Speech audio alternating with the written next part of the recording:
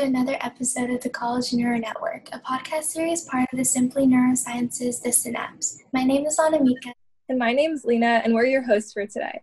The College Neuro Network has discussions with undergraduate students and professors in order to gain insight into the neuroscience departments of and the opportunities within the nation's top universities. Today's episode is focused on Brown University, a world-renowned Ivy League research university in Providence, Rhode Island that emphasizes the opportunity it provides students to design their own academic journeys. With its signature open curriculum, collaborative atmosphere, and commitment to the undergraduate experience, Brown ranks number 14 in the national universities by the U.S. News & World Report. Today, joining us is Professor Hart, a professor of neuroscience and the director of the Neuroscience Graduate Program at Brown University. She teaches classes concerning genetics and neurobiology, and beyond teaching, Professor Hart has done some amazing research that uses genetics to better understand neurological disease, sensory signaling, sleep, and fatigue. Welcome. Thank you so much for joining us today to discuss your experiences at Brown. It's a pleasure to talk to you. To begin, could you please briefly introduce yourself and share what sparked your interest in neuroscience as well as any other fields?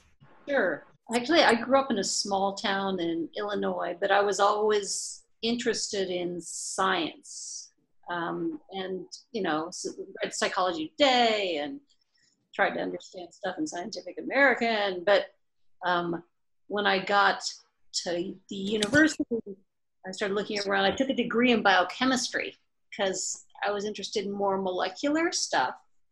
And then when I went to grad school, I was said, neuroscience. I want to understand how the nervous system works, right? And so from there, I spent some time working with flies, which seemed a little odd. Then I started working with worms after I got my graduate degree, and it's been a lot of fun to use genetic tools in a little worm, try and figure out basic principles of how a nervous system senses the outside world, and also how diseases like ALS and what goes wrong in neurons.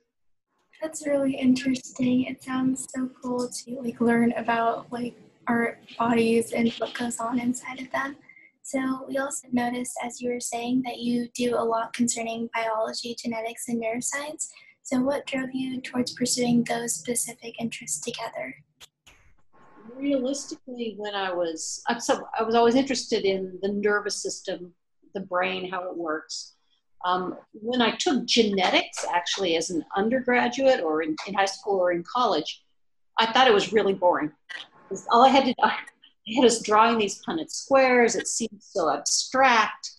But then when I got into grad school and started doing research, I realized what you could do using genetics as a tool. Oh, wait, if you get rid of this gene, it changes how the animal behaves. Or if I get rid of this gene, suddenly the neurons that would have died live. And so I use really genetics as a tool to try and understand the nervous system, along with a bunch of other stuff like behavioral studies, molecular biology, and biochemistry, and collaborating with people who use other techniques. I think it's really interesting just how interdisciplinary neuroscience is. I know that's one of the factors that kind of drew me to it. So it's really cool that you can bring in genetics and other fields. So moving on to a more general topic, what factors distinguish Brown University, in your opinion, from other institutions, and what factors drew you personally to come work there? That's two questions. So the first one would be, what distinguishes Brown from other universities that you guys might be thinking of attending or being interested in? Brown's, I think, interesting because it's very student-driven in the sense of the students can often, even within the major of neuroscience, where we know you're going to need to take some biochemistry, some biology, you need enough math skills and statistics to understand things. But then within that, then students can really design their own major to make it much more computational or much more molecular biochemical or much more, psychology cognitive based. So there's a lot of flexibility for the students, first of all. And then the other thing is Brown is small enough that the faculty are at Brown because they want to work with students. It's not like, they could go to some research institute somewhere and never deal with a student, but faculty like having students in their lab. And so, I don't know, I think half to a third of the neuroscience students do research in the labs, at the bench, working with professors. So that's sort of a unique opportunity. I mean, I went to Michigan State, so to get into a lab was hard. 10,000 undergrads, there's not that many professors. So Brown's small enough that you can find a professor to work with. For me, it was that, well, two things. One was working with students. First part of my career, I was at a place where working with students was totally not essential. It was just a research institute. And occasionally I would have students, but not often.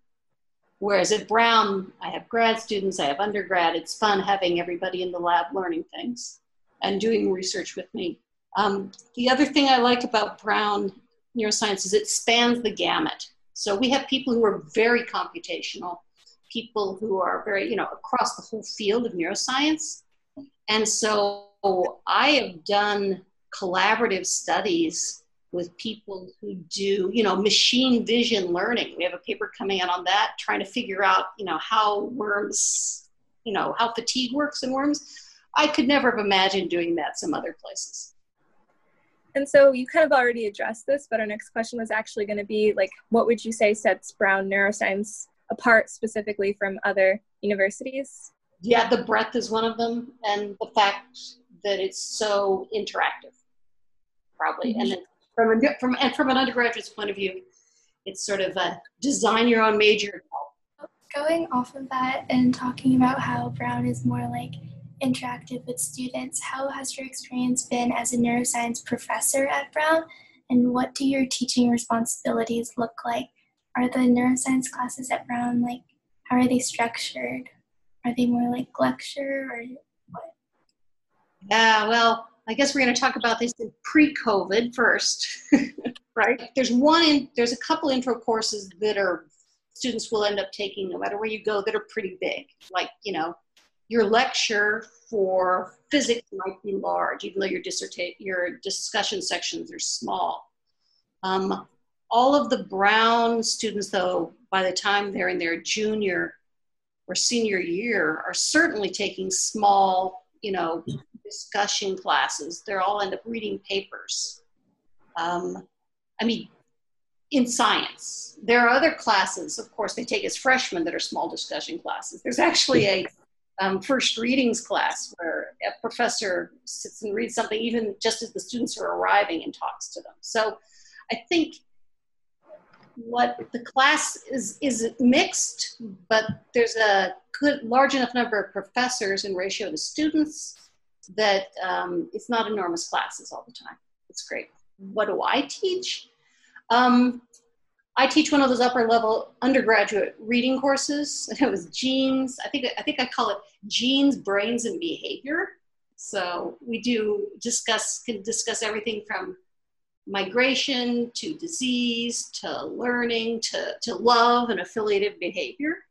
I also teach the first year graduate students their basics of cell biology and genetics. Classes sound so interesting. I love how it seems like there are so many topics combined into one class.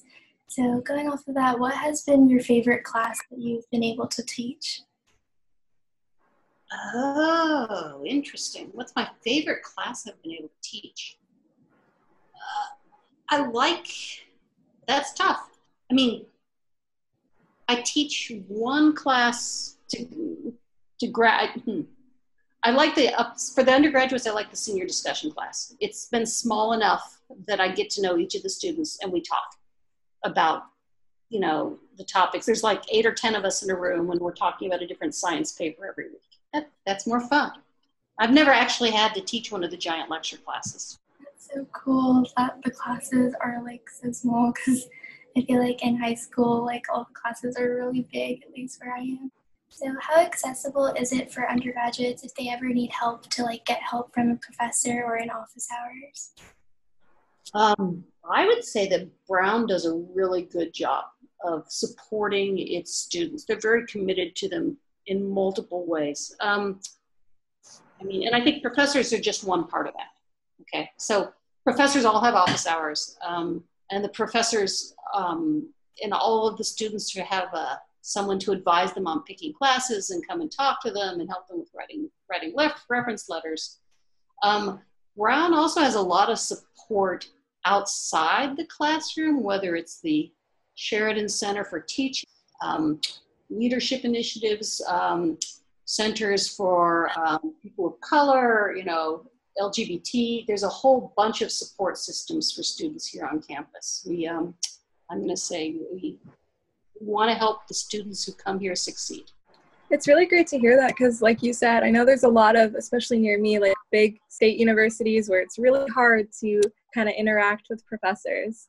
So going on to a different topic, I know that the open curriculum is really something that's defined Brown in recent years. So how would you say the policy impacts students who study neuroscience?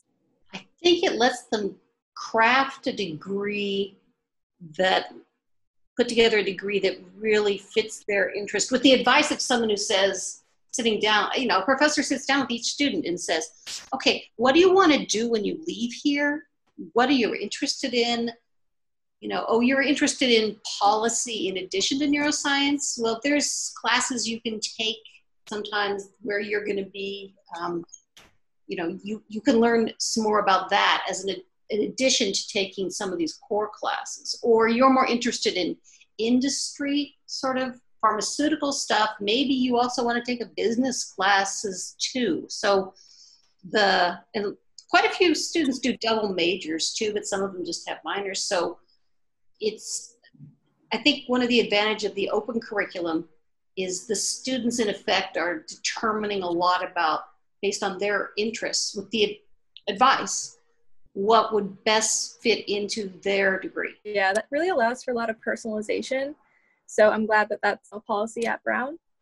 And moving on to research, what does your current neuroscience research focus on, and what topics have you researched in the past? Oh, yeah. So what is our current research on? I'd say that a big chunk of the lab is working on neurodegenerative disease. We want to know why neurons die in these diseases and how to stop it. So mostly we focused on ALS, remember the Ice Pack Challenge? So that was really helpful in providing support. The ALS Association. So ALS and frontal temporal dementia, which is related to Alzheimer's disease. And we also have a project starting now on Huntington's disease. And we have worked, and we have more coming out on spinal muscular atrophy, which is disease that actually 1 in 40 of us is a carrier of this, it's surprisingly common, and it affects children and newborn infants. But we still don't know, from any of these diseases, we don't know why the neurons die. And so I use the genetic approaches and tools available in C. elegans first to create a disease model in the worm, and then try and figure out what genes we can turn off or on in order to make the worm neuron survive. And then I work with my collaborators to say, why don't you try that in your mouse model, or why don't you try that in your model, and see if we found something that's universal that really touches what is going on in the disease. Another part of lab, we're studying sleep and fatigue, and there we're trying to get at the basics of things. If you think about sleep, we know a lot about circadian when you sleep and how light can drive this, but we don't really understand the how of how sleep happens. I mean, how do you go into the sleep state, stay there, and come out again? It's amazing to me. This is still a mystery. Mm-hmm. So again, the worms sleep just like flies sleep and dogs sleep and jellyfish sleep. And so the same basic mechanisms are at work at the worms that are at work in larger animals like us. And so we're just trying to understand the basic mechanisms of sleep and also fatigue. What is it that drives us to feel this tired feeling after we exercise or at the end of a long day? What have we worked on in the past? We've done more work on sensory stuff in the past, like how do animals smell and touch and sense different things in the environment. We're not doing as much sensory stuff anymore. We sort of shifted over to sleep. That's so interesting that you mentioned the sleep thing, because we learned about sleep last year and I had the same question. It was just so interesting how like the whole process works, even though it's something we've been doing our whole lives. What is your favorite topic out of all of the things that you research, and what's something that you maybe hope to research in the future? Okay, I'll tell you now, the problem with science is there are so many interesting questions. I'm really interested in both the neurodegenerative diseases that we're working on and why the neurons die and figuring that out. We have been able to make you've heard of CRISPR-Cas9, new ways to edit the genes. We now have a whole new bunch of tools because of that we can use to get at that problem. And in the sleep fatigue milieu, I'm really interested in understanding not just like fatigue and sleep, but also why is it so bad for you when you don't get it? I mean, why does it, we're actually hoping to study why lack of sleep tends to give you, cardiac problems and metabolic disease and more prone to diabetes and illness. So those are questions we hope to address soon. So cool. Well, when you do address them, it'll be really interesting to read and everything. So how accessible is it for undergraduates at Brown to conduct research? I know you touched on it earlier. Yes, so it's pretty accessible. I'd say it's not unusual every year for me to get a couple undergraduates joining my laboratory. This year is tough. It's with the COVID world, it's hard to get multiple people in the room at the same time. We're hoping this lifts and we can go back to having 6 or 8 undergraduates in the lab working every year. So I'd say it's pretty easy. If you can find time in your schedule to do it, then you can find a lab to work with. The only advice I'll have to give to you is to not wait until you're finishing your junior year to look for a lab to work with. You need to start earlier. The biggest problem I think Brown students have is they're doing so much other stuff that they want to do lab and they want to be part of sports and they want to be part of, a cappella or some social justice movement. It's finding time to get everything done. Mm-hmm.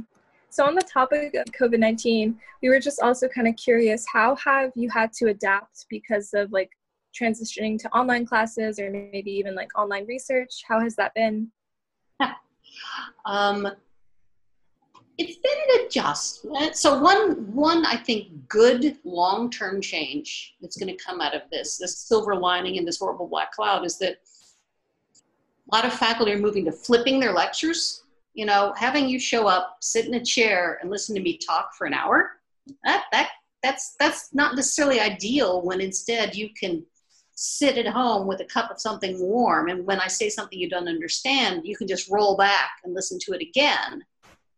And then if it's made sense, or you can whiz through it if you've heard it at 1.5x speed. So I think a lot of lectures are going to be flipped now, which means instead you can come to class and we'll start talking about what you have questions about, or let's do some workshop thing. There's going to be a lot more taking advantage of flipping stuff so that our interaction is in more depth and more interesting than just a lecture.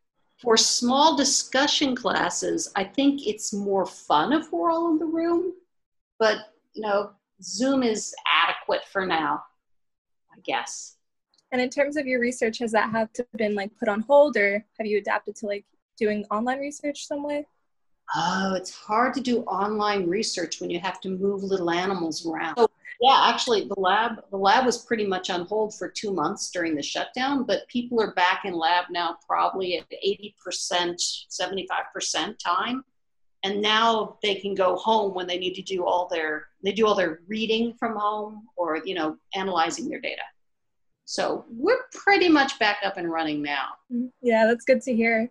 So transitioning back to like Brown students, how would you describe like the typical Brown University student and the culture on campus, and what qualities do successful undergrads and graduate students have at Brown? I would say the typical Brown student is interested in doing much more, and doing a lot of stuff. They are excited by their classes because they've helped choose them and they know why they're taking them. They're usually involved in multiple things, whether, even if it's, gaming and ultimate frisbee and, reaching out to the community and mentoring high school students, everything you can think of. So they seem to be all in on multiple fronts, right? So they're very busy getting what getting everything done they can. What makes a successful student? There's a lot of stuff that goes into it. For each of us, we have to figure out what we want. We want to try a lot of stuff, and sometimes we try stuff and we're like, no, I didn't like that. I'm going to try something else. So it's a matter of jumping in and doing stuff. And so we mentioned before how you're involved with the graduate program in neuroscience at Brown. And we know a lot of students typically have the issue with should they attend grad school, or should they go to med school, or should they just get a job? So what would you say, like, how can students know whether they want to attend grad school? What types of career paths might they get after attending grad school? And maybe you could just briefly describe what the graduate program looks like at Brown. Sure. You don't need to know before you go to your undergrad whether you want to go to grad school or be a doctor. I also, when I was an undergraduate, was like, maybe I want to be a doctor. Maybe I want an MD, PhD. Maybe I want a PhD. So that's, I think, that's why you want to get the opportunity you can to work in a lab for at least summers or a month at a time. So you say, oh, so if I'm a researcher at the bench, I'll be doing this all the time, right? And you either will find that you love that, because, or you'll be like, yeah, this is good, but really, I'd rather be a doctor.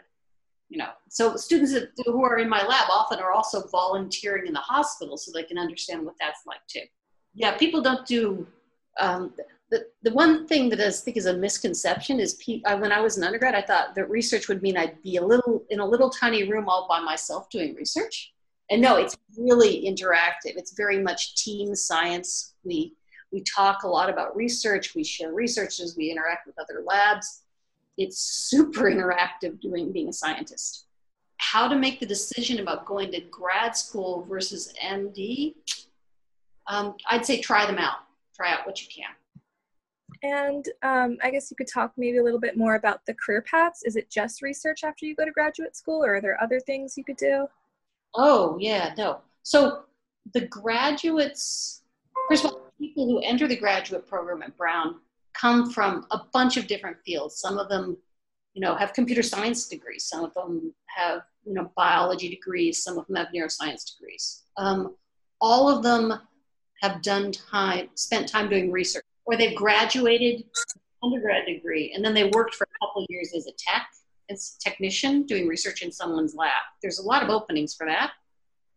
And so they know that they like doing research, but when they get to grad school, they'll often evolve, and some of them say, I like research, but really I love teaching.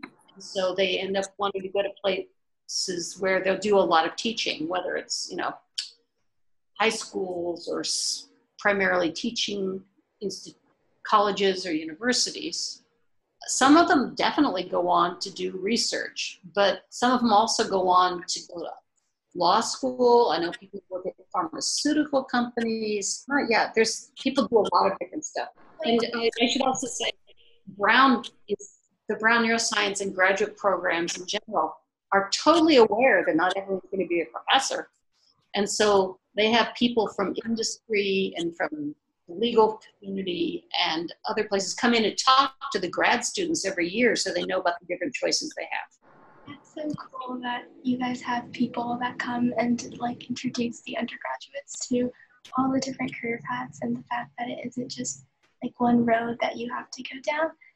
So kind of leeching off of that, what advice would you have for high school students and how can they get involved in the field, especially like research? And do you have any recommendations for series or programs that they can check out? Let's see, what advice do I have? This will sound very, let's see, what advice do I have?